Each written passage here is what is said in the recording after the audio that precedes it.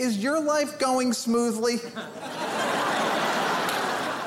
Are you just floating from event to event, feeling good about yourself? Because I'm not.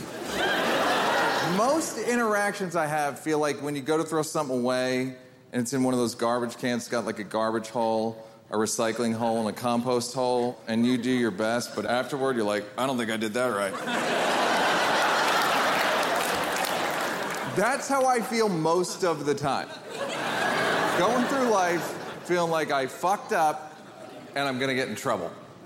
I worry that my final thought on earth, on my deathbed, is gonna be, is that nurse mad at me?